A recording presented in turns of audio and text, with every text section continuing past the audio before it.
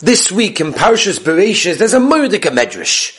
The Medrash tells us that when the Ribono Shel Olam separated the lower waters from the upper waters, and then lowered them down to the earth, they started crying. As the Medrash Rabbah explains to us, they cried and they said, it's not fair.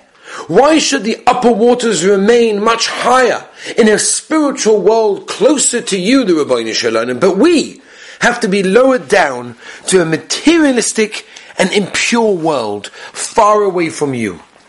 As the Medrash notes, the Ribono Shel Olam said, I'm going to compensate you with the mitzvah of Nisuch Hamayim. The mitzvah of pouring the libations on top of the Mizbeach during the days of Sukkot. Says Rabbi Yosef Salant in the Be'er Yosef, unbelievable. That's incredible. You know what this shows us?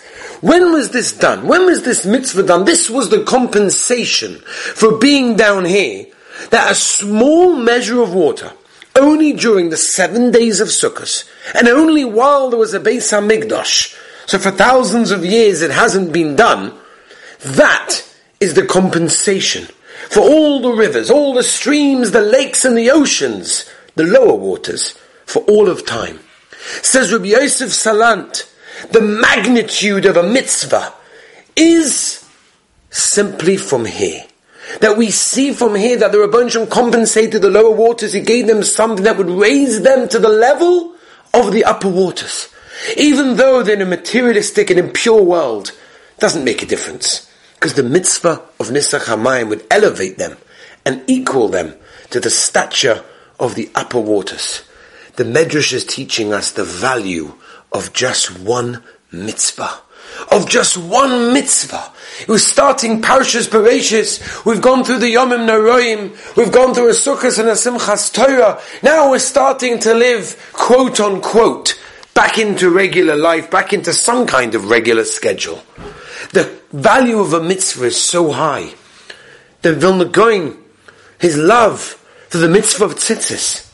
The Badicheva, his love for mitzvahs and the love for another Jew. Every Yid has an opportunity to do a mitzvah and it elevates him. A soldier once walked into the Slonim Rebbe's Tish, and the Rebbe said to him, come here, your face is shining. What did you do to get such a shining face? And he said, I'll tell the Rebbe, but we're here in this town, it's right before Sukkot, and I had the opportunity to do a mitzvah. I stayed up the whole night, I climbed over the fence, I was moist nefesh, I went to do the mitzvah of Sukkah, and that makes my face shine. And the Rebbe said, that's what it is. Every mitzvah that we do is another opportunity.